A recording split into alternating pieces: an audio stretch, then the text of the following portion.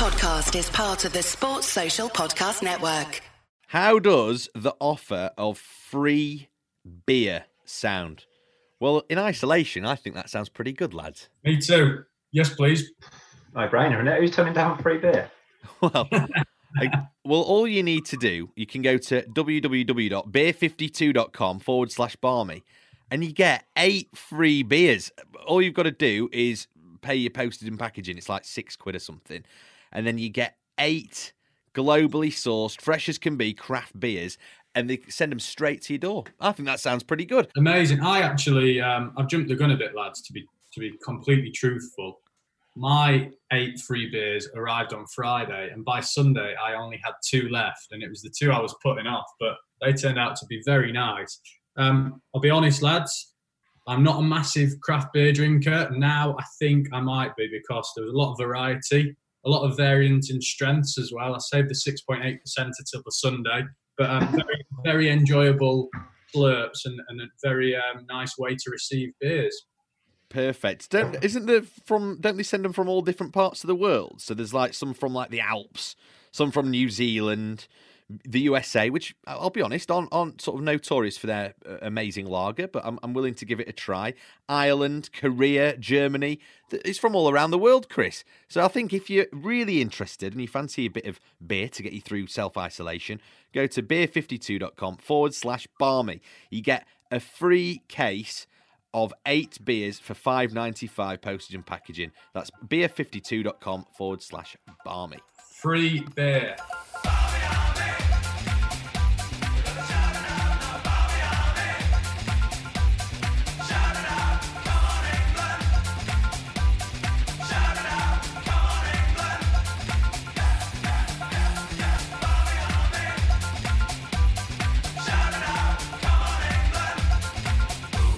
Hello and a very warm welcome back to the Shackles Are Off podcast. And of course, it is, without bragging too much, it is the UK's #1 cricket podcast, produced by England's Barmy Army, the best supporters group in the world. Now, I'm with Jack Brooks and Chris Millard.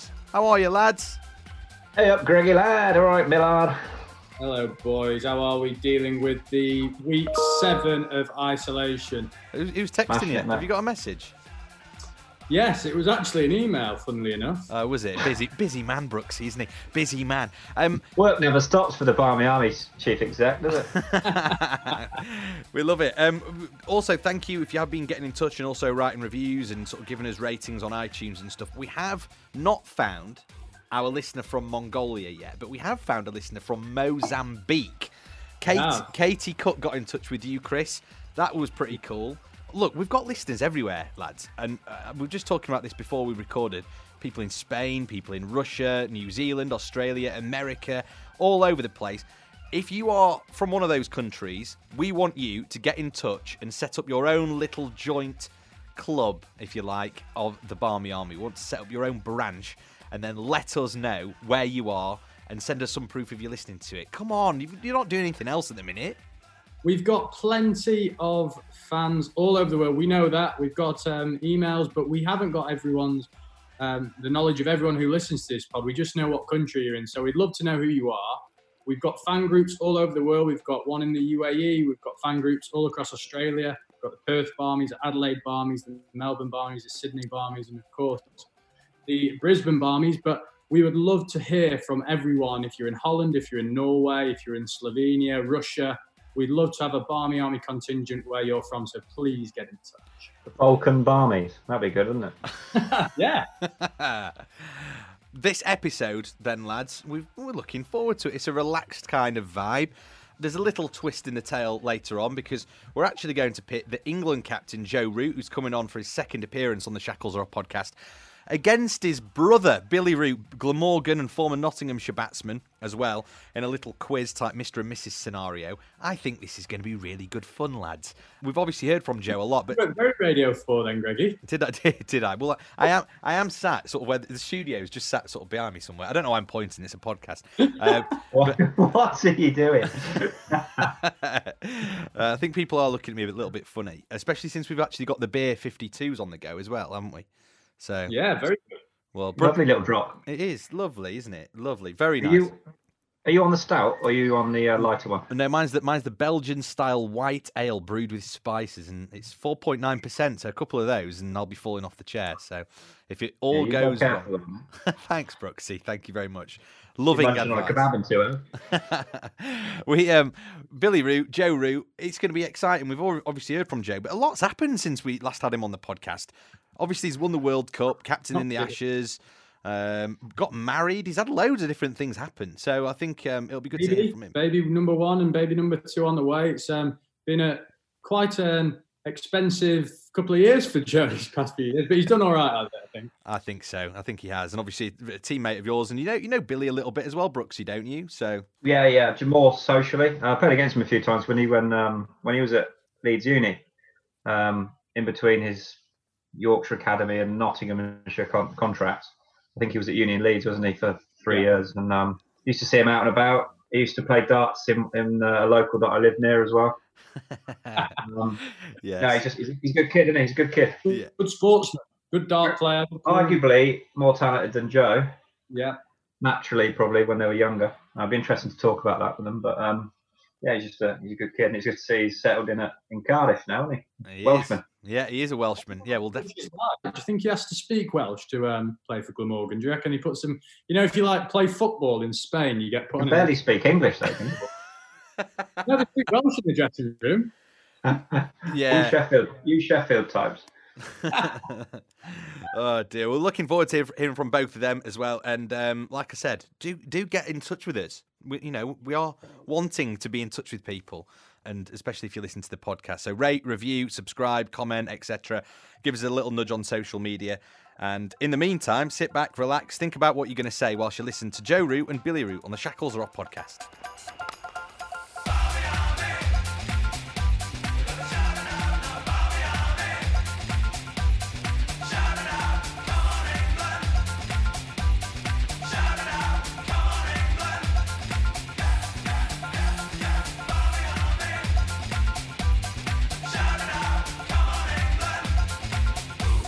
Been listening, boys. I've been listening to your pods. Yeah. Have you actually been listening? Of course I have. Yeah. Hey, good lads. I've not heard the last couple. It was the last one. I went right back. I listened to Belly's the other day. That's good. Did you? Enjoyed that. Yeah. It was good. It was good. Nice to get a bit of feedback from actual cricketers if they might listen to it. Brooks is interesting. Greg is interesting. It's the listeners are. All the guests are interesting. So. First time you've ever said that about me, mate. I tell you what, it's been really good because we've had a few of your teammates on, and like the younger lads, Sibbers, Bessie, Craw. They've been really good value and really sound as well, actually. Good lads. So they are good lads, aren't they? Yeah, great lads, properly good lads, and we don't need to go over the fact that Crawley's. Well, you set me up because I thought that you were setting Crawley up, and I was like, oh, this sounds good, the story, and I thought he was going to squirm and hate it. And then when he sort of stood up a little bit and shoulders went back, and I was thinking, he's telling this story quite well here. And then he's just gone in and absolutely mugged me off, and now I look like a right idiot. And it's there, till the end of time. So, thanks for that. It's a good one, isn't it? It's a very good one. Oh. I didn't see it coming, to be fair. So glad I wasn't involved in the direct conversation because it would probably stitch me up too. Oh dear. Well, thanks for coming back on, mate, and making a second appearance with us. It's nearly 2 years to the day since you came on. Been a quiet couple of years as well, hasn't it? You got married, World Cup, Ashes. For me, the coolest thing came a couple of weeks ago, though, when you were playing your tunes on Radio 1. That was brilliant. And you picked tunes. Some good ones, though, actually, I've got to say. Yeah. So, the thing with it was it had to be after 2000. So that scuppered a bit of my natural choice. Well, I don't know whether I'd have gone with Oasis, but I had a few oldies which I'd have gone for, which had a bit of sentimental value and stuff. So, and as well, you sort of go with what you've listened to recently, don't you? As well, you've got to go a little bit mainstream. You've got to be careful about what language is in it, with it being on the radio. So. I think you should just give you a job at Radio 1 now, to be fair, mate. Lining up a future career, Greggy. Your shoes will be filled, mate. Absolutely. Well, I only read the weather on Radio 4, according to you. Yeah, so. sorry. Look, there's so much has happened. In seriousness, I don't know really where to start, to be honest. We were all scratching our heads, weren't we, lads, about where to start with Rooty. But we'll just start with the obvious, I think. Get the obvious out of the way. The World Cup. I suspect you have probably talked about this quite a lot since that day in Lords last year. Have you enjoyed what has come with it? Because I can imagine that the day itself is actually a bit of a blur now. But I suppose the more that you revisit it, the more stuff that you probably just start to remember. So is that actually quite nice, or is it a bit annoying? It was. I tell you what was really nice was watching the watch along a few weeks back, and sort of there were things that I'd recently forgotten about, and things that you sort of, I can't believe that's not stuck in my memory, to be honest, because it's such a vital part of the game, and how late on everything seemed to happen that was quite controversial, or like Ben's when it went for 5. I thought that happened a lot earlier than it actually did. I thought there was like 4 overs to go still, and similarly with the catch on the boundary, I thought that was like about 7 or 8 overs left. So you sort of relive things slightly differently, and everything. I just can't believe how much happened in that short space of time at the back end of the game. But I'll never get bored about talking about it. I'll never get bored thinking about it, reliving it. It was an unbelievable 4 years journey, not just the final itself, the whole tournament, everything that preceded that. And when you look back at it, we were the number 1 side in the world going into the tournament. But you look at the actual tournament, and it wasn't plain sailing. We weren't playing outstanding cricket the whole time. We had our ups and downs. We got it wrong in a couple of games, but when it really mattered, we stood up as a group and managed to somehow sneak across the line in that final. Sneak across the line. The question that I've always wanted to ask you about that final is, did you actually enjoy it? Were you able to enjoy it when you were there in the moment, or have you enjoyed it more watching it back after? I certainly enjoyed after that. After the run out, from that point onwards, the rest of the night was fantastic. The last 10 overs of our innings was it was hard to watch for everyone, wasn't it? It was. Yeah. It was great entertainment, but when you know there's so much on the line and you work so hard towards that exact moment, and you just sort of see Ben running out of partners. It was quite difficult to watch, but the whole time you sort of sat there watching and planning it out, like what do we need off the next couple of overs, what do we want off the last over, sort of thing, and how much can Ben get, if you like, and then you forget the first 2 balls that last over, they were both dot balls. He didn't take a run. The composure that he showed, the way that he just backed himself to stay calm in that moment and finish it on his own was incredible. So, the less said about my innings in that final, the better. You scored. What a day! You scored the first 100 of the tournament, though, which is something that I only learned on a quiz that I was doing last week, and that's pretty cool, isn't it? So, and it seemed like everybody in the team made contributions at some stage in the tournament, didn't it? Johnny scored 2 really great hundreds to actually get you into the knockout stage, for example. That gets overlooked quite a lot, doesn't it? So it's quite nice as a group of players that you all kind of contributed. Just talk to me about that morning, because I can't quite fathom. I drove down to Lords to watch that day from Sheffield. It was silly o'clock in the morning. I was kind of half asleep for most of the way and had a couple of coffees. And obviously I'm not playing, I'm just watching. So it was different for me. And the same with a lot of people. But for you, what do you do when you wake up on the morning of the World Cup final? Like, what is the feeling? I suppose there's nothing really you can do, is there, at that stage? But the nerves, and what do you do? Who were you with? Were you with the team? Were you with, your wife? What were you doing that morning? Got out of bed, went for breakfast. It wasn't just another day. It wasn't just another day. I'd be lying if I was saying, we got up, we turned up, we went through what we do in preparation, sang the national anthem, walked out, and we just went and played cricket. I'd be lying if I said it was as straightforward as that. But the whole time, it's more the night before. Once the day starts, you're fine, but you're into it. So we trained in the morning, and then you've got the whole afternoon, and you sort of waiting for, it's like waiting for Christmas the next day when you're a kid, when you're 10 years old and you're waiting for Christmas morning. Like, right, try and get sleep early, and you end up staying awake longer because you're just so desperate to get to sleep and the day to come round. It was a bit like that, really. And then you get to the ground, and there are a few nerves around. There's a bit of weather around as well, so preparation wasn't exactly how you might want it. But you just get on with it. You think, World Cup final, what an occasion to be a part of. And you just got to try and soak as much of it in as you can. Remember trying to sing the national anthem as loud as possible. I'm so glad the mic didn't pick up some of the lads, because it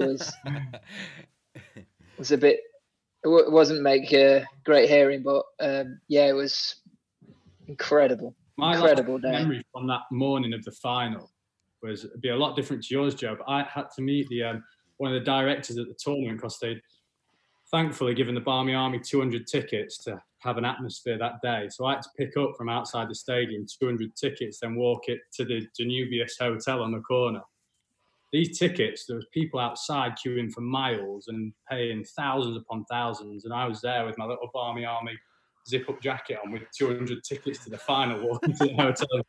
I'm worth quite a lot of money now with all these tickets. You are. To the hands of the real fans of the Barmy Army. We were there all day. What was that like, Joe, having the Barmy Army in Lords for the first time? You know, I thought the atmosphere within the ground was electric. It really was. And you could tell, like, the raw emotion. You look back at some of the footage, the montages that you see on played back, and throughout the whole day, and the pure raw emotion was, it was unbelievable. It just showed how much it meant to everyone in the ground. You saw the scenes, you know, out in London, in the streets of London, watching on the big screen, and across the country as well, people sending videos in. The support that we had, and we have all the time. You know how much I appreciate the support of the Barmy Army, and the current players, and anyone that plays for England really appreciates. We're so lucky. We've got the best fans in the world, without a doubt, and it does make a big difference. It's easy to say that, but it genuinely does, and it means a hell of a lot to the group, for sure. Also, as well, in those celebrations immediately after the run out, I remember there's a great cutaway of you, and you sort of jump on Johnny Bairstow, and it's like a really nice moment because you've obviously grown up playing together and whatever, and you're just sort of hitting him on the side of the head. I mean, you, all that must be a blur, surely, and it's just so good you've got it on film to remember it. But those kind of 10 minutes must just be like all over the place. Yeah, I just thought it's the one chance I'll get to get a few digs in without any comeback, so I just get them in early. You just sort of lose yourself in the moment. I think the nicest thing about that was from where Jason picked up the ball and threw it in that direct line behind Joss, from Jason to Joss behind them, was where first of all the pavilion was, and our balcony in particular. So you can, as we're running towards Joss, when he's wheeled away and his gloves have gone up in the air, and he's sort of, Joffre's on the floor somewhere doing a Klinsmann, and then realises no one else is around, so he's quickly got off and joined in. But everyone sort of charged over to that bottom corner, and all of the families were in that bottom corner. So the first thing you see is all of the guys that have worked extremely hard with you to get to this point. So all the coaching staff, all the backroom staff, all the people that never get mentioned, really. All the guys that were in the squad that weren't playing, they were sat in that corner as well. So immediately they're straight on the field, and they can enjoy that moment with you as well. And straight above them is all of the families and all of the people behind the scenes that allow it all to happen. All the mums and dads that ferried everyone up and down the country for years and years. All the wives that have to put up with them, the moaning and the travel, and the long tours away from home. And that was the first thing we saw, and the first thing we got to enjoy was seeing their elation and their celebrations as well, and also trying to soak in the whole atmosphere of the ground, which was just magical. Do you reckon you'll ever see really Lords like that again? Because Lords is never like that, is it? And it's so special. All the music and stuff during play, and the way that they embraced that was brilliant, wasn't it? Did you ever see it like that again? I don't think you'll see many games of cricket like that again.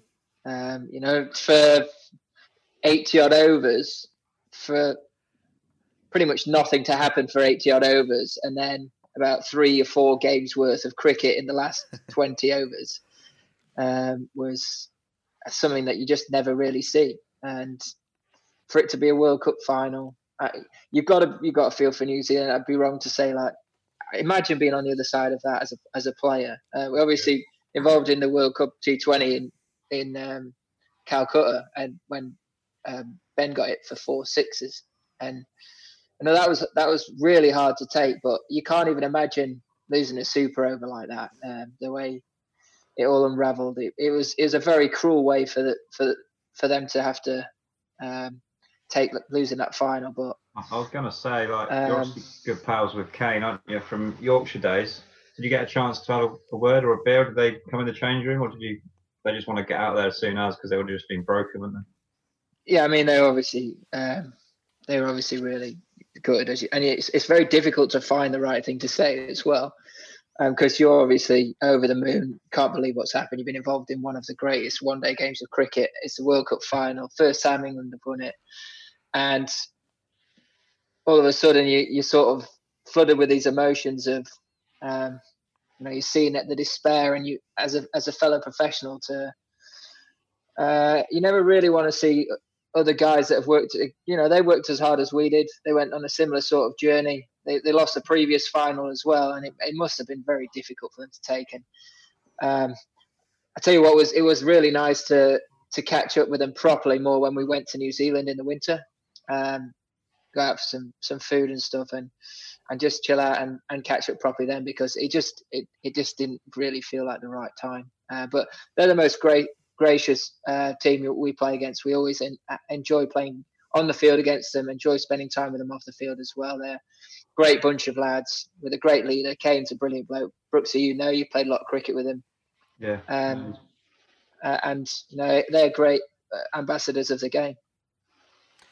I watched that the last bit of the final from the food room at Headingley, because Somerset were playing up at Headingley that day. I think it was like day 3 or 4 of a Champo game or something. And there were so many people crowded into that dining room, and it was the liveliest and loudest I've ever seen. You got 2 teams, families, staff. It was epic, mate. It was class. Everyone was jumping around. No one wanted to go home. It was getting on late as well. It's brilliant, isn't it?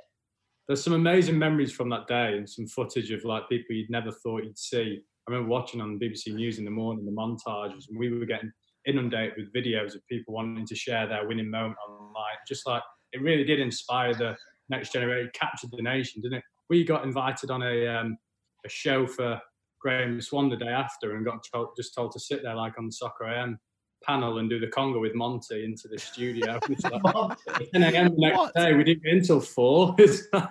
Monty's there, of course. Brilliant. I love all that. There was not much time off before the Ashes, was there? Because it was such a tight turnaround.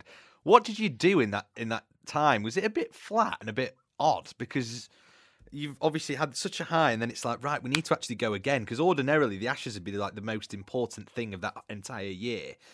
And you've had he'd had 4 years build up to the World Cup, and a lot of people forget that. Your casual sort of cricket fan, he just thinks it's that tournament or that whatever, and the real cricket badgers amongst us know that obviously it was 4 years in the making. What do you do for the week or 2 or 3 after it? Because it was just so odd, wasn't it? And there was that obviously test against Ireland at Lords, which was interesting, where Leachy got runs, and I'm not sure if that was. Well, yeah, all right, I won't bring that up. But it was. What do you do? Like, what did you do in that time, and how did you feel about it?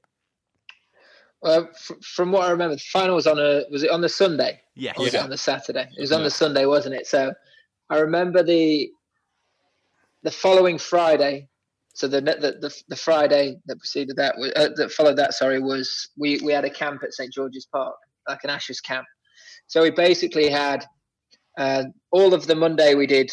I think 10 o'clock we were at the Oval for. There was kids on the outfield, and we were throwing balls and having little games of cricket and doing a bit of media, and that was interesting. There's some very, very dusty players that morning. There's a lot of sunglasses action going on there. And then we went to Downing Street later on that evening. What was that like? Well, you're not skirting over Downing Street easily. Come on, what happened at Downing Street? Was it? Obviously, it wasn't as eventful as the 05 Ashes lot. No, it wasn't. It wasn't. I don't think it was in the same league as that. If I'm being really honest, but it was interesting. I've never been before, so it's nice to have a little nosy round. Did you go and sit in the cabinet office, stick your feet on the table, anything like that?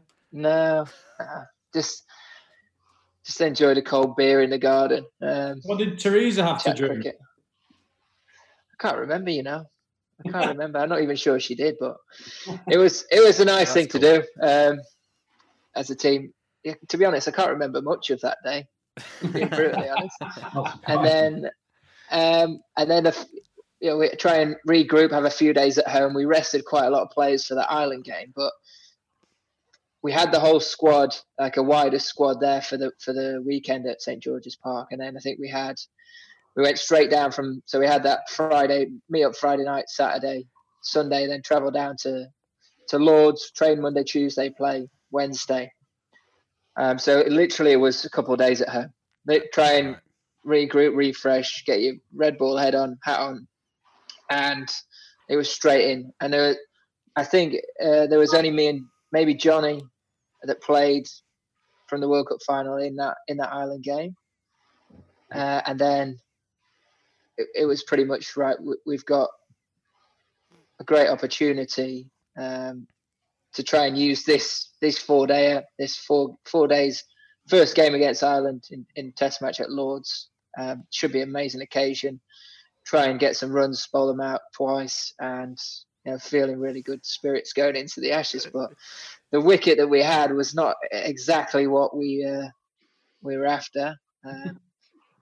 Made for an interesting few days cricket, and you know what, Lucci played out of his skin. He was fantastic. Bit of a lesson to some of the guys. But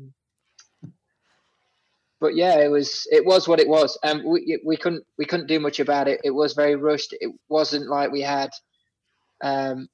4 weeks build up, or even like before the World Cup, where there was 6 games against Pakistan before the World Cup. Then there was 2 warm-up games before the tournament started. So there's 8 one-dayers before we actually played a competitive World Cup game. We had 1 4-dayer against Ireland, and that's just the way the schedule worked. And we knew that was the case. That was the case for a long time out. But we'd not played any Test cricket since the West Indies I think finished in March. It's a long time. So it was unusual. It's not something that normally happens in England. You normally play a series at the start of the summer, some one-day cricket in the middle, and then another Test series at the back end. So there was a long time between the majority of the squad playing Red Ball cricket, and then straight into an Ashes. And I think it did take a few of the guys a bit of time to adjust, and it took a few of the guys as well to get over the winning a World Cup, and not having a couple of weeks, a month to be able to soak it in, enjoy it, really make the most of it before all of a sudden you're back into the highest of pressures of cricket on the biggest stage. So it was a difficult one. It was slightly weird. It was different. We knew because a lot of the guys had played in the World Cup for Australia, they'd be right up for it, and we were right up against it because they've got some fantastic players. And it was a real shame that we couldn't beat them, but it was nice to make sure that they didn't win the series. It was such a good series, though, wasn't it? It was so good. Like, we all agree how exciting it was, and in a way, the Stokesy moment. I mean, everyone loves him. The Barmy Army loves him. Brooksy loves him. Millard loves him. I love him. Do you love him? Of course. That was just unbelievable. I keep watching it over and over again now, and I think people will forever. Another thing I wanted to ask you on that series was, I mean, we've talked about this with every guest, actually, that would come on, because we're still trying to get to the bottom of the fact that the Aussies brought out this documentary. Have you watched the documentary, first of all? I've watched the first 4 episodes. Right, okay. The test we're on about, of course, for the listeners on Amazon. I enjoyed it because there's some really good bits of footage and there's some really cool moments and stuff. Could you watch that and enjoy it? Would you want a camera following you round, in the England dressing room? I'm not sure. You know what? The point that I'm at is they're halfway through. I think they've just been knocked out of the World Cup. Right, that's a nice place. So I've not even got to the Ashes. Right. Yeah. So I don't really want to watch any further because I'm quite happy with where I'm at. It's a difficult one to say until you've watched the whole thing. If I'm being brutally honest. Yeah. Whether would I like? I think it'd be interesting. It'd be nice to be able to share our story for people to come on a journey behind the scenes. Would you get a true reflection of what really happens? You'd like to think so. We've got some very honest, open guys. You just don't know if it would actually change the dynamic of the dressing room. And when you look at just having won a World Cup, would you really want to potentially mess with what we feel is a really good thing at the minute? We've got a good thing going. Do you want a camera in there all the time, looking at everything that you're doing? You want to feel like you can properly express yourself and, not be worried about having the odd blow up when you get out in the dressing room and not being judged for it. Those raw emotions are what generally bring the best out of players. You look at someone like Ben, he wears his heart on his sleeve and he goes out and plays in that manner. You wouldn't want to take that away from him, and you wouldn't want to potentially. But it's difficult until you've done it and you've experienced it. You never really know. So I wouldn't necessarily close the door on it completely personally, but I'd be very wary of it, especially initially. What I will say, actually, to be fair, is that you guys, and I mean this about yourself, I mean this about every player at the moment, you're all so accessible, and we all hear enough from you on so many things. You go on so many radio programs and TV shows and do the watch-alongs and all that. People feel like they know you anyway, so we don't need to be in the dressing room. Leave us out of it. That's what I'd say. That's a credit to you guys. Were you part of the cricket in Yorkshire one that when they won the Champo? Because we've spoken about that. Rootsy was on it a couple of times. Okay, that was. He popped in for a couple of games. He was playing a couple of, obviously, international cricket all summer, but he did play some 2020 for us, I think. He was on one episode in the background because I called him a competition winner. Wow. So that was the year after John Terry'd it, wasn't it? Yeah. I didn't want to say that. Millard, go on. Sorry. I thought I'd get that in before one of you. I knew it was coming. So. Well, at least you played, mate. You didn't just turn up with a shot. You skippered the game, didn't you? Yeah. So skipping itself, that team. On the documentary, Rudy, there's a point where, well, it's not in the documentary, it's well documented, but there's a point where right at the start of the series, Tim Payne mentions the crowd, Edgbaston, the atmosphere. And that did a lot of good, I think, for the English fans. I don't know if that was felt in the dressing room as well. I don't know if you saw that or what your thoughts of that, thinking, I'm not sure he's played at Edgbaston before if he's not saying it's quite a ferocious place to play. Because he does later go on and say, yeah, I was wrong pretty much. What did you think to that?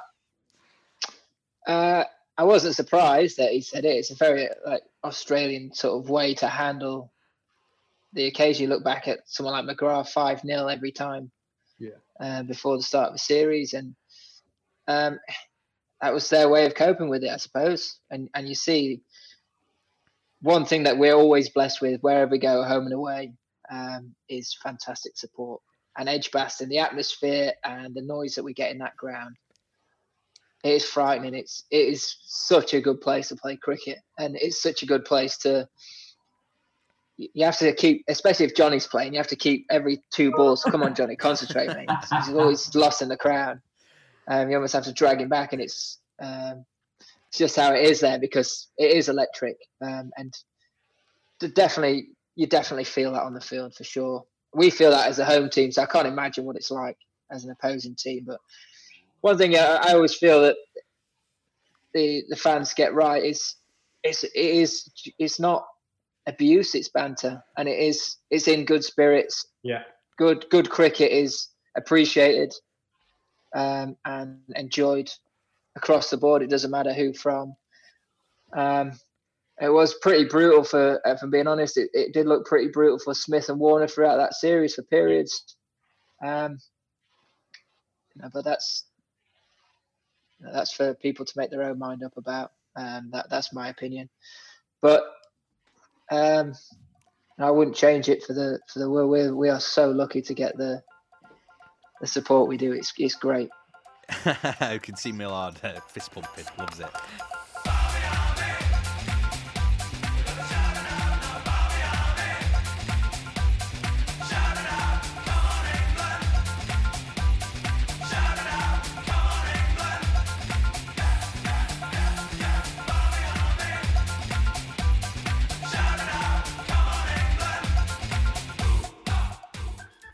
Just breaking away from the podcast for a minute to tell you about the Barmy Army membership. Our membership is the lifeblood of the Barmy Army, and your subscriptions allow us to carry on working hard behind the scenes to maximise the enjoyment for England's cricket fans. I know we can't all be there at the minute, but normally we're both home and overseas. That's what we're famed for, our tour experience, as you know, listening to this podcast. But we want to make sure that all of our audience have access to our membership because we think it's really something that is worthwhile doing for any cricket fan whatsoever. Chris, how much money are we talking? And also, what do you get as well? Because there's quite a lot of benefits. Absolutely. For only £30 per year, that's average price of a round of drinks in London. You might get 2 rounds out of it up here in Sheffield, but you get a whole host of benefits. You get priority access to England tickets, both home and overseas. We work really hard to get a ticket option on overseas tours now as well for everyone. Cricket events such as T20 Finals Day that aren't England games, but we do get access to those tickets as well. Discounts on a wide range of brands such as 20% off New Balance, 15% off Luke Roper menswear, and 10% off TM Loon. So you've covered everything from exercise to your night out to your office wear there for all you guys out there. And we've also recently launched a great new rewards platform. Now, this offers you 120 discounts at top retailers such as ASOS, Adidas, Tesco, Costa Coffee, Amazon, Marks & Spencer's, and many more. Cool. All the big brands there. That sounds pretty cool. And also, as well, having been on tour with the Barmy Army, Chris, I know that it's really good when you go away. That's when it really comes into its own, isn't it, the Barmy Army membership? Yeah, it's a massive part of what we do, touring lives. And one of the main things you can do when you're on tour, you can come to all of our events and get involved. That's what we're all about, being a big community overseas, but you can play cricket for us as well. And first class members get the opportunity to play cricket at some of the most amazing grounds in the world. I know on the recent tours to Sri Lanka, West Indies, Australia, South Africa, we play a game of cricket around every test match. And the last game of cricket that we played was at Newlands in South Africa. So we had 30 to 40 first-class Barmy Army members that had the opportunity to play at Newlands, which was absolutely fantastic. So good. And look, in my humble and completely unbiased opinion, by the way, it's worth £30 just to guarantee your tickets, really, for the Army to sit in the Holly stand at Edgbaston, because it gets rocking, doesn't it? And then when you add in all the other stuff that you've just been mentioning, it becomes a little bit of a no-brainer. So, Chris, how do we sign up? Yep, so you can sign up at barmyarmy.com/first class and be an official part of the Great Supporters Group in any sport in the world. Now, I would say that, but I know a lot of people would agree. For only £30 a year, it's an absolute no-brainer. Back to the podcast with the skipper.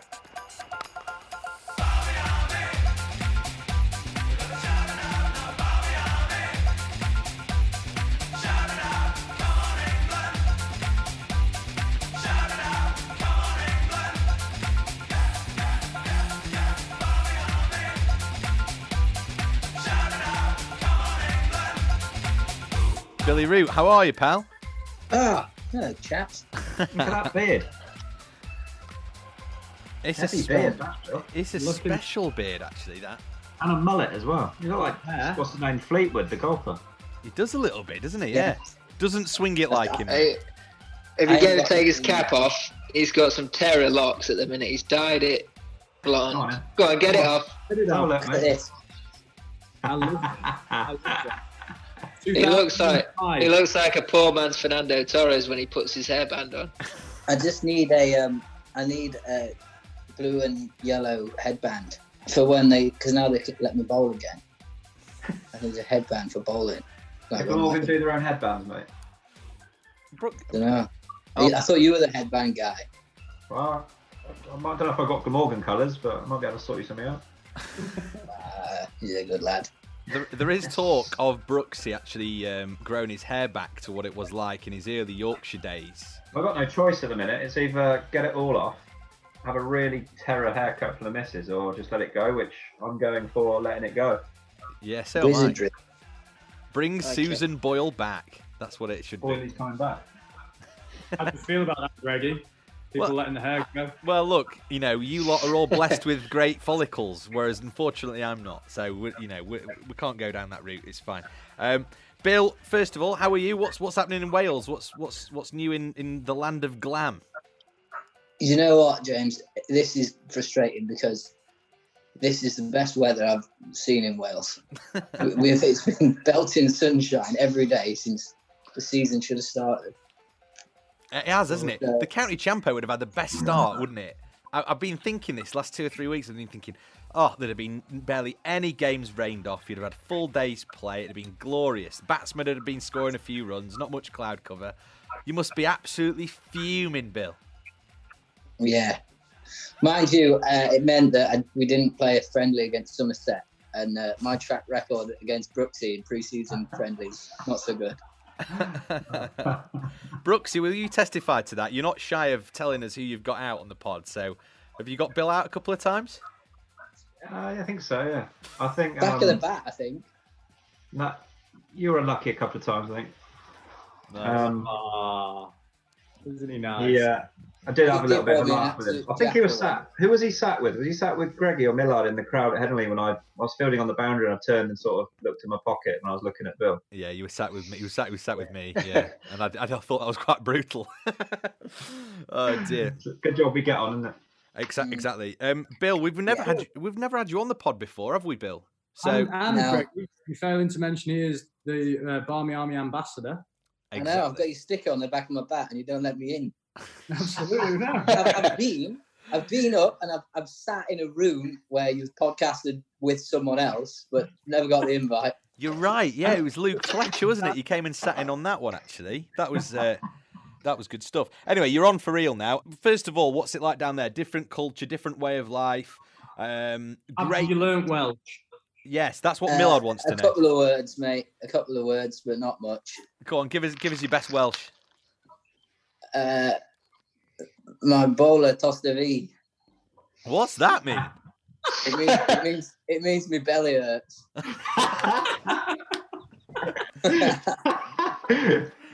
Oh, that is fantastic. That is. Mate, I saw you got flooded in the winter, didn't you? Oh yeah. Oh, it's terrible that. We've got flooded in. It was ridiculous. Didn't some woman go past on a little canoe or something? There's a lady around the pub that owns a kayak business up on the River Usk, and she was floating around with the kayaks. The dog was perched on the top, loving life, and I asked to borrow one to nip round the shops in. Shops or the pub? Pitched up for the co-op, tied my kayak up. Stopped off at the King's Head on the way back. Yeah, I bet you did. There was no police chasing me. Oh, that is brilliant. The Coast Guard might have been out. But... Is it all dried up then now, that, is it? What do you reckon the deck would be like at Sophia Gardens? Costa del Cardiff, mate. Beautiful weather here. Love it. You did all right last year, early season. We were saying, actually, the weather's a bit disappointing, how good it is at the moment. But you did really well last year. You scored like pretty much all your runs early on, didn't you? So thanks, pal. Just stinking finish, yeah. You did. It's a fact. And you've missed the first half of this year, so. Hey, exactly. When you do restart, you'll score loads, mate. That's what I'm trying to say. Are you? Thanks, mate. Was that nice at a new club, coming in, scoring an absolute barrel load just to sort of bed in nicely? Yeah, it was. It made me feel a lot more comfortable knowing that, we had the uni game, and to be fair, I couldn't have asked for better batting pitches. There were absolute roads. Didn't really go off the straight until where it normally does, and then I cashed in, got a bit lucky in a couple of games, and then thankfully I scored the runs when at that point. So the environment was quite an easy one to just sort of slide into. You know, if you're playing well, it's a nice place to be, a change room, isn't it? And we were winning games. We were on top of draws. We did all right in the one-day comp, so it was a nice little changing room atmosphere to sort of start my Glamorgan career. How good's Marnus Labuschagne then? You would have seen him up close, wouldn't you? Yeah, he's a Ruti very talented forward. Too much of him, but yeah, but we saw a very a quick change. You know, he started off and he's sort of getting used to the English pitches, and then all of a sudden something just clicked with him, and everything hit the middle of the bat. Yeah, 500s on the bounce, I think he got for us. Did you speak to Joe and give him any tips when he was scoring runs in the Ashes? I said he's a good player and he's going to play well. I asked. I was like, right, how are we getting him out? You've played with him. You've batted at the other end with him. How's he been getting out? Oh, he just bowls straight at me. Leaves straight ones. That's all I got. No. You practice with him every day, and all he said was bowl straight. He leaves him. I said, well, he got out. Great at that. I thought he paid you to sort of say, right, don't give him anything on me. Don't give him anything on me. I got nothing. My own brother. Couldn't get anything out of him. So that's how good the dressing room is at Glamorgan. They proper look after each other there. Exactly, mate. Exactly. Bill, I'm right in thinking you've got more county championship 100s than 50s? Yeah, I think so. I know where this is going. I've got 50s. What an outstanding stat that is. I know. Well, that's a proper conversion rate, isn't it? You've got to go on, haven't you? Yeah. Where you going with this, Chris? Problem is, Chris, I ain't got that many 50s.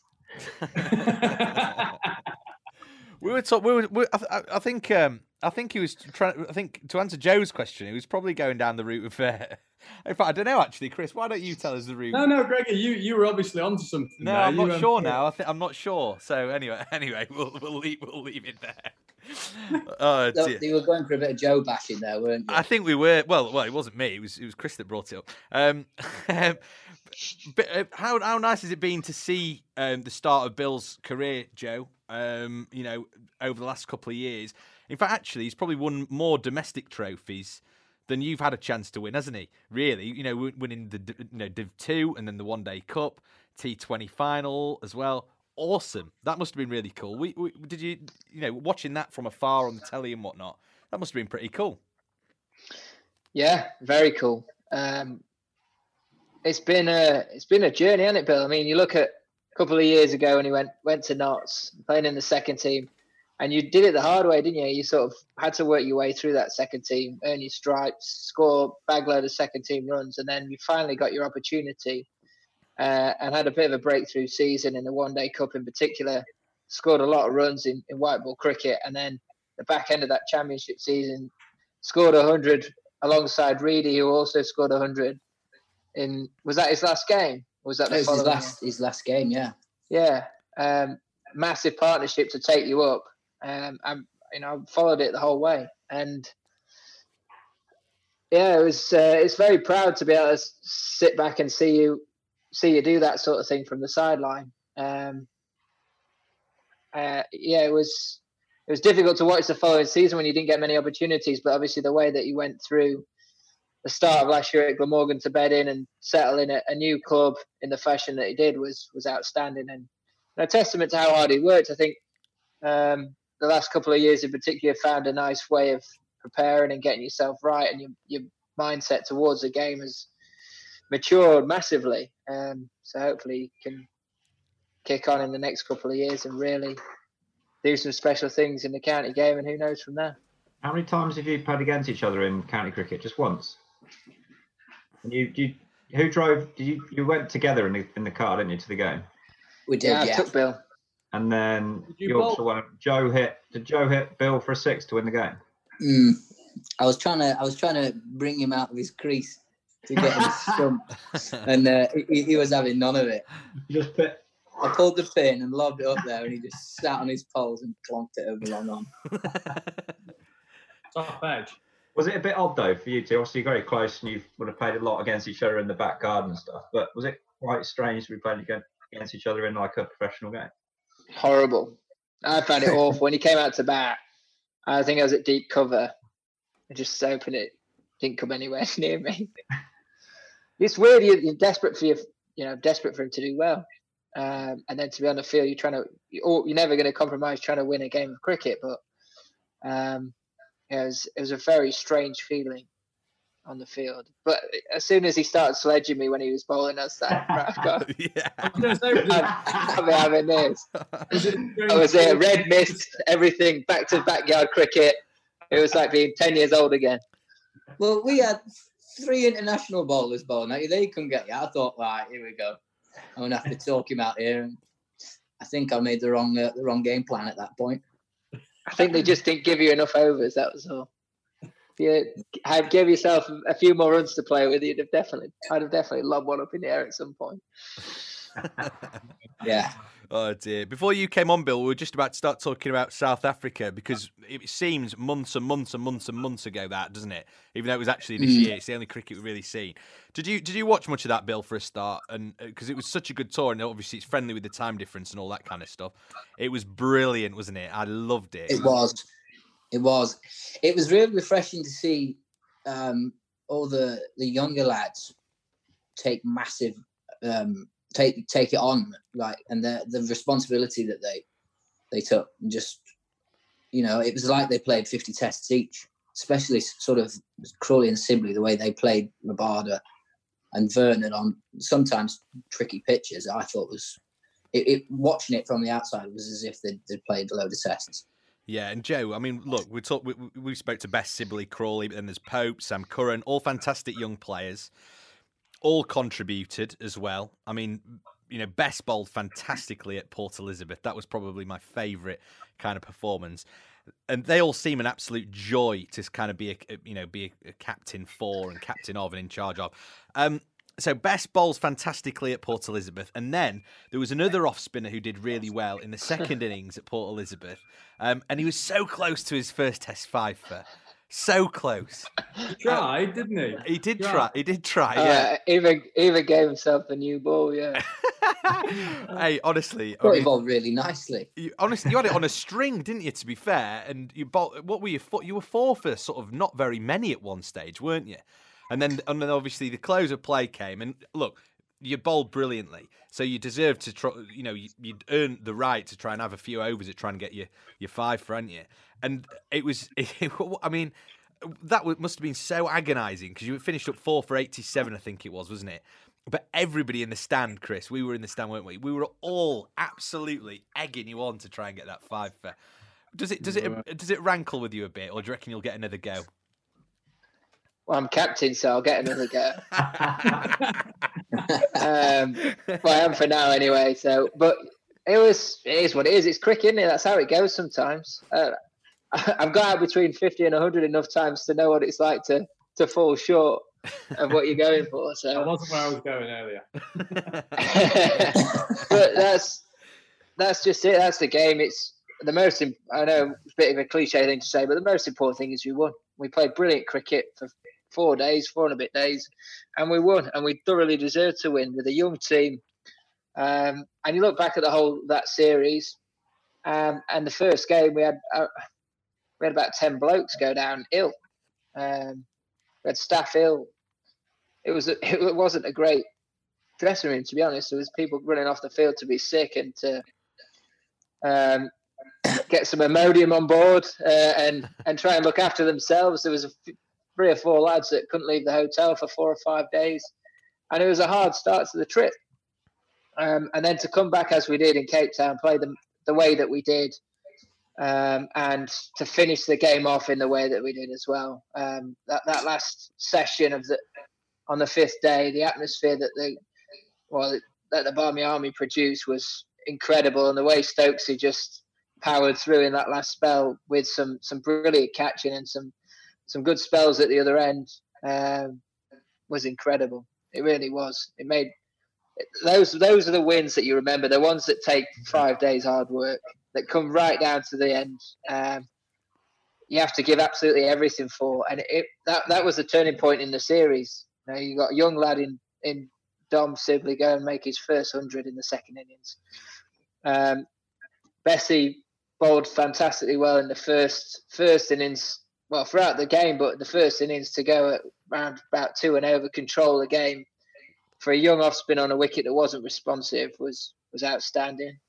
Coming into the series and coming into the team, having not been in the initial squad, was very impressive. And it was just all round, everyone contributed. Jimmy Anderson showing his class once again. What a performer he is, Pfeiffer. And then the work that the rest of the guys did to pick up his workloads when unfortunately he went down injured. It shows great team spirit. It shows where we were as a team. And everyone's sort of forgotten that a day before the game, Rory Burns rolls his ankle, and Zach's got to come in, and he scored 80 in the previous test, and looked $1 million coming off the back of 100 in New Zealand as well. So there was a few things that we had to deal with throughout, but I thought we did it really well, and the young guys really did step up, like you say. Some brilliant talent to look forward to in many years to come. And that sort of improved, and we got on a roll, and those guys, they dragged the senior players with them. I know that they guided them throughout and helped them along the way, but their performances and their energy played a massive part in what we achieved there. I remember there was quite a lot of debate around the week before or over the course of that month around 4-day test matches. I remember checking my watch when Zach Crawley took that catch, and it was like 10-5 on day 5, 5-day test match, cricket at its best, just completely put that debate to bed. But was there a moment that the lunch at that test or at tea where you thought, oh God, we could run out of time here almost, we could run out of days? At tea, definitely, yeah. And we declared as well, so you're sort of looking back at, have I pulled the pin too late? Yeah. Was this a better wicket than we thought as it got better? I did. It wasn't the fact that we didn't bowl well enough. I thought we were brilliant. So you sort of, then it goes back to your decision making as a captain. Have I left us too much to do? Not giving us enough time, but it wasn't the case. We timed it perfectly. Made for great entertaining cricket. And when you've got Ben Stokes in your team and someone that has his drive, determination, and will to win games, you always feel like you've got a chance. I mean, we needed 5 wickets in that last session, and we pulled it off. And it's amazing when it looked like a mountain to climb for South Africa at the start of day 5. And they played so well for those first 2 sessions, some brilliant partnerships. But as soon as you feel like you're safe, it's a dangerous place to be. And that was the one thing that stuck in our mind and that we discussed at tea, really, was the longer this goes on and the safer they feel, the more we'll come into the game, because there is enough happening in the wicket. And we just got to keep driving to try and do everything we can to take the chances when they come. And we stuck in there. We were well supported. And it made for a fantastic finale. There's a question that I want to ask both of you, both Bill and Joe here. Is there many moments where you both go, or, when you're playing in a game or you're on tour or whatever it is, and you kind of go, wow, and you take stock of your surroundings, or it might be somebody that you're meeting or whatever it is? It was really interesting hearing from Zach Crawley. He actually didn't name any names. I think he was too embarrassed to kind of say the senior players like Anderson, Broad, yourself, Joe, and etc. But he was saying, like, when it's just simple as sitting in the hotel room, playing a game of cards or whatever it is with people who he's grown up on the TV watching, and he's like, oh my word, and it was like almost like a out of body experience. Is there moments like that where you have that moment and you think, that is unbelievable? I'm trying to think of an example, that springs to mind. I suppose, Joe, you met the Queen, for example, at Lords a few years ago. There must be moments for both of you. Start with Bill. Is there any players where you do think that, who've played a lot of tests for England, and you think, oh my goodness? Yeah, I mean, one for me was as a left-hander. The years I was sort of really I knew that I wanted to play cricket, and when you start trying to emulate players, Sangakkara was a massive one for me. So playing against him was something really special. I really wanted him to get out, so because we were in a final, but I also really wanted to watch him bat as well. Yeah. I mean, watching him for so long and sort of like trying to look at the way he does things, look how he plays the sweep shot, that sort of stuff, and then for him to be I don't know, 15 yards away, smacking it past me. I'm like, oh no. Mm-hmm. But at the same time, I was just so amazed that I'd watched him for so long and now I'm playing against him. Yeah, that's cool. I can imagine. Did you have a chance to chat to him? Did you have a chance to chat to him? Yeah, I had a chat with him at the end of the game, just talking about playing spin, really. And he's such a lovely guy, and he's incredibly intelligent. And the way he talks about cricket is, you feel like you know nothing when you speak to someone like that. But yeah, that was one of those moments for me.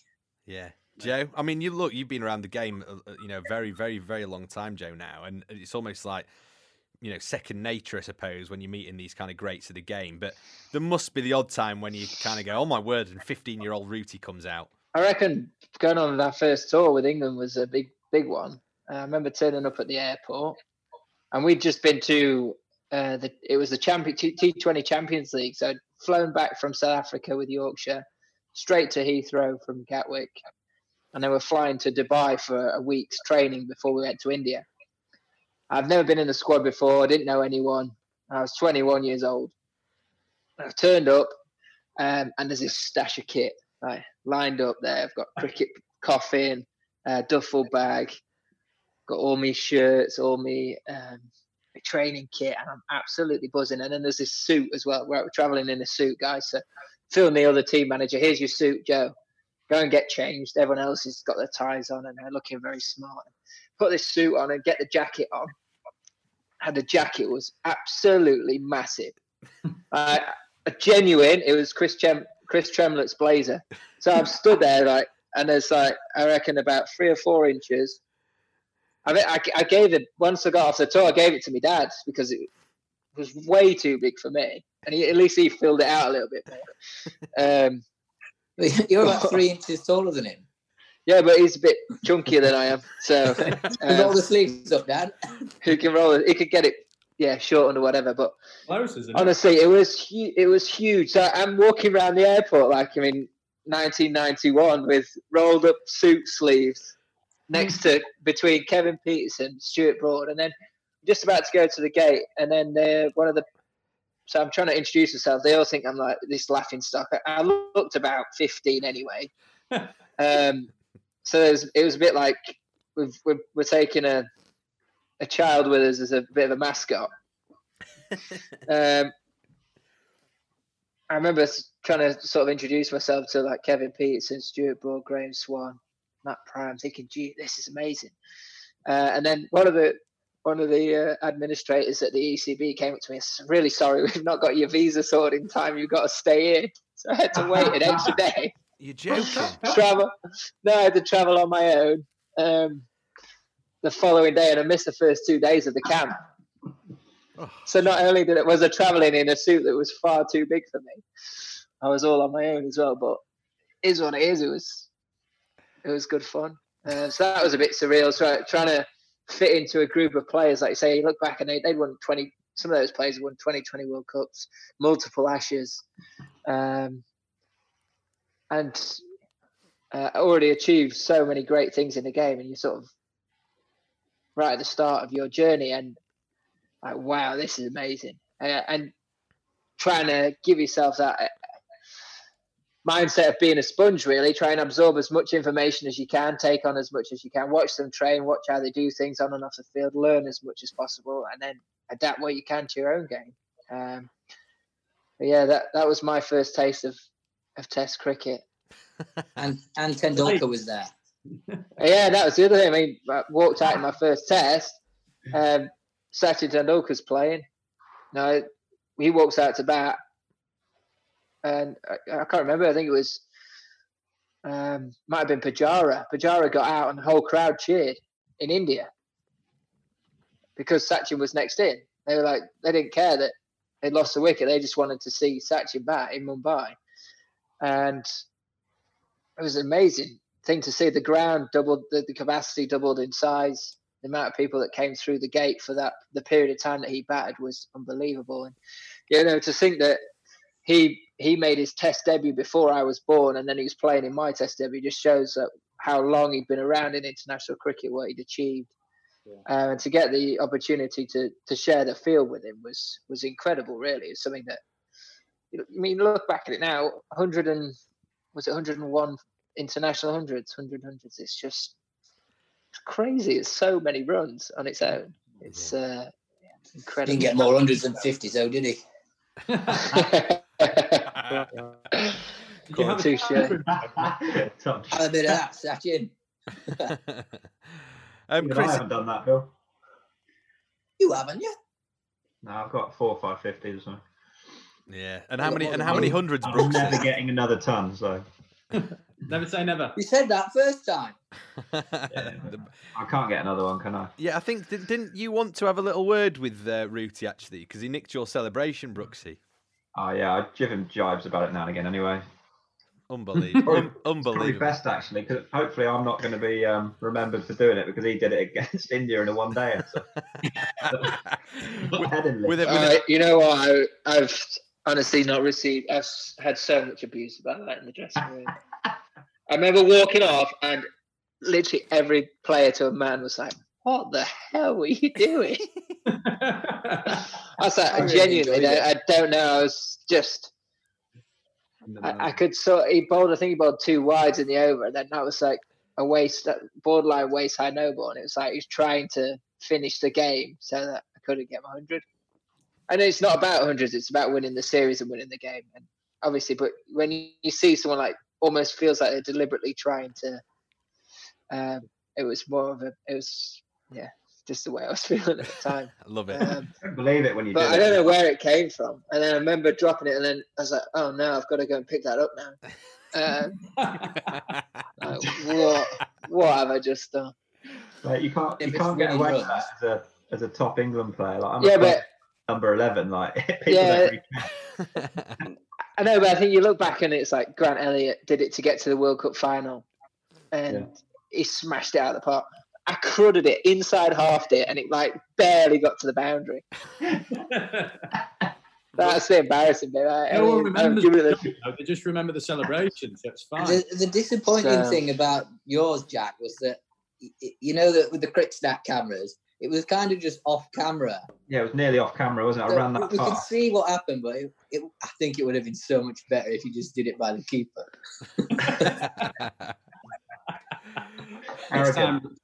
Arrogant. It was against Lancs, mate. I was pumped, doing a job for the boys, wasn't I? Yeah. Yes. It was quick as well. You belted him, didn't you? In what? As in how many balls it took? Yeah. 136 or 140, something like that. Proper knock. Oh, don't pretend you don't know. Don't pretend you don't know. Yeah, or something The like only that. innings I can remember ball for ball. Love that. Millard, is it time for your quiz for the Roots? Yeah. So tonight, Bill, Joe, we have something a little bit different and a little bit special. We're going to play a round of Mr. and Mrs., but brother and brother. So I'm going to read a set of questions out, and you're going to answer either Joe or Bill, or J or B, to keep it simple for the listeners. Now, we're going to try and find out who the better brother is. We all know about your cricketing talent, so these are non-cricket related questions. Oh, good. I've got a chance then. So an example, so we can have a little run through just to check it works. Who's got the longer hair? Billy. Perfect. So we both went Billy. That's correct. Billy does have the longer hair. Right, we're going to get straight into it with the first question. Who had the messier bedroom growing up? B. If we have to have a pause to understand why that answer came out, we will do. But that was pretty obvious. Who's the better pool player? Jay. Oh, Big disagreement here. Big disagreement. When this lockdown finishes, we're having 10 best of 10. But we'll play on a proper table, not your little kids' table. We're playing. Well, we can play half and half then. All right. How can you have a best of 10, by the way?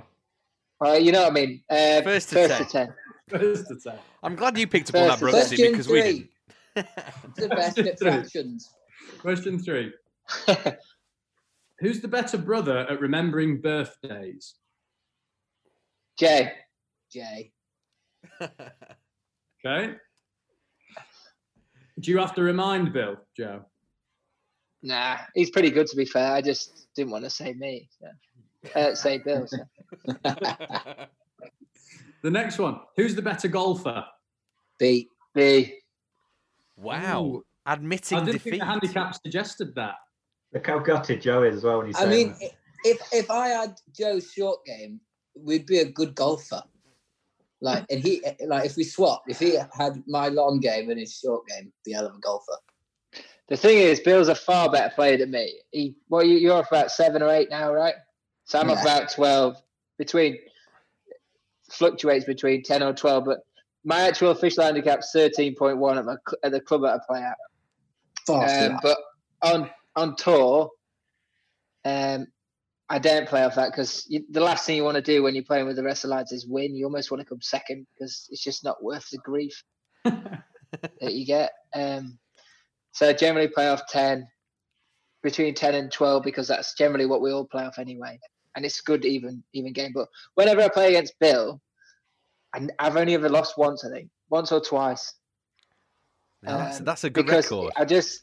It's a mental edge I've got over him. I think it's some little jabs that I get in there verbally that just obviously hit home, and his putter goes very cold and his short game gets a bit twitchy. So I've got that on him at least. It's He's true. definitely a better golfer than you're a far better sledger. Far better sledger. I am on a golf course, not on a cricket field. Terrible on a cricket field. I always keep my mouth shut. I was going to say, you don't really say Never a ends lot well. from memory, Rooty. No, I very rarely get involved verbally. What about you, Bill? Are you what are you like on a? I mean, you know, Joe says that. Well, you reckon that Joe's the better sledger on the golf course. What are you like on the cricket field, Bill? I like to make sure the energy's up. So most of the time, I'm just yarning to my teammates through a batter or over the batter. But I'm not a sledger. I mean, I'm not really intimidating enough to sledge anyone, am I? Hey, I'm not sure about with that long blonde hair. I think you can pull it off actually, but you know. Yeah. Well, like Robbie Savage. Yeah. Yes. Exactly. Genuine. Lily Savage.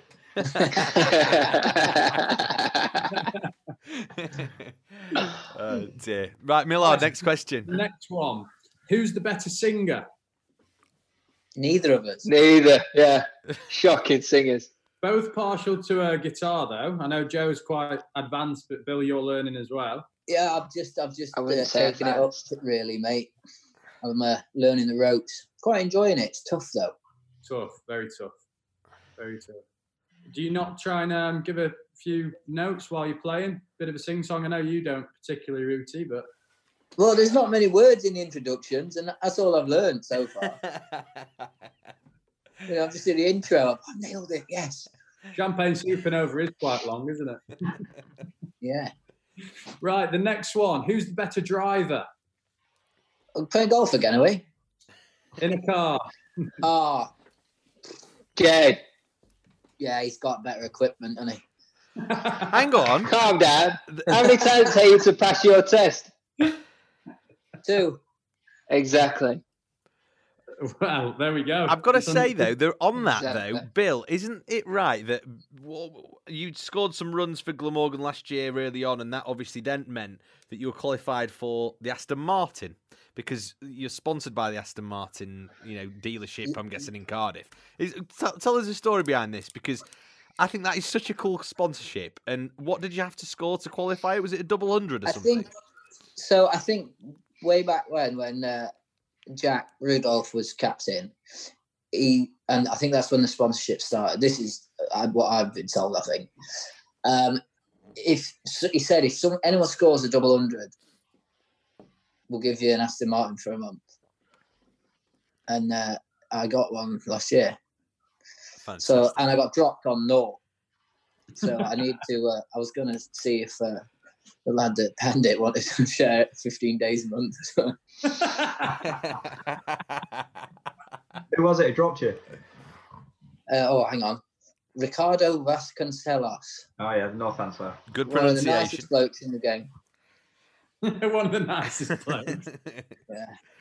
So you're saying about better equipment, but you know, I mean, you had the Aston Martin. Have you given it back now? Have you? Oh, long gone, James. Yeah. Oh, In one piece. They must have been following me and seen me driving it and thought, oh, we best have it back quick. Did 4,000 miles in a month. 14. Should have seen it. So Took it to Durham away. Right, the last two questions. Who's the best dancer? Again, I think neither of us. I'd say me, just. Oh, arrogant. Oh, wow. Yeah, you can have that one. We're talking about neither being the benchmark. So I'm happy to sit here and not go chasing a Strictly gig. I don't think you need to worry about that. There's no way I'll be going near that.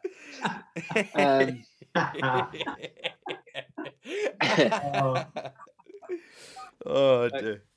Right, and the final one on the theme of Strictly a little bit. Who's the longest in the mirror? Oh, Joseph. B. Oh, controversial. I think so. Between you and Greg, next time you see my mum, ask who's the most vain. Okay. Then you'll get a good answer. Hang on, that's not fair though, because you're the favourite child, so she'll just say whatever you ask her to say. Now it's begun. This is great. I think we should just mute all our microphones, lads, and let these two crack on here. Leave them at it. I love the fact that, hang on, but Billy's got streaks in his hair, so I'm kind of siding with Joe a little bit here. You know, he's dyed his hair blonde. That's vanity, isn't it? Well, no, because I don't care what I look like, so I just thought, oh, why not? I don't care what I like, so I'll spend 15 quid on some Terra dye. Hour and a half putting it in. I didn't do any of it. I just sat there. Play Pokemon Go. Are you happy with it now? Oh, it's all right, isn't it? I mean, it's better than Greggy's, so I'll take it. But I've got a lot of time for a flare lid, mate, so I'm a big fan. Thanks. Thank you. That's what I was after. Thank you. Likewise. Yeah. I'm on the wrong podcast here, I think. You're trying to get a hair transplant through this, though, aren't you? Well, I was planning a trip to Turkey before this this lockdown thing. I could have had my teeth done and my hair done for under $3,000. It'd have been brilliant, but you know. You could come back very red from there, mate. Yeah. If anyone listening in Turkey that can facilitate this for James, then please email in info@blarmyarmy.com. I know. I think nothing will beat the opening bowling combination of Sidebottom and Brooks circa 2011. It was bad awesome. Lids there, wasn't it? Bad lids. Hopefully mine will come I back. remember being at mid-off having to get the caps. So they go out a fine leg or whatever, you'd run around and pick the caps up, and then you give it to the umpire. As you gave it to the umpire, it's like just like strands of hair falling out. It just got stuck. You were licking it. The only county championship dressing room to have bottles of conditioner and frizzies on the side in the dressing room. I didn't put anything in mine. Siddy had all the products. He had the lot. He had everything. He'd spend ages. I would just use a bit of shower gel shampoo. That'll brush it maybe and just towel dry and that'll be it. Maybe. Fantastic. See, all this is alien stuff to me now. It's stuff that I'm just going to ignore. Lads, it's been an absolute pleasure. Thank you both for coming on. Thanks for having us. It's all right. No problem at all. And look, I hope we get some cricket in as well at some point in the not too distant future. I won't ask you about that because nobody has a blooming clue, do they? Nobody has a clue when it's happening. So, lads, pleasure. All the best. And I'll see you again soon. Billy and Joe Root. Cheers, boys. Thanks for coming on, lads. Cheers, boys. Cheers, lads. Cheers, boys. Appreciate it. Ta-ra. Ta-ra, ta-ra, ta-ra. Hey. See you, mate.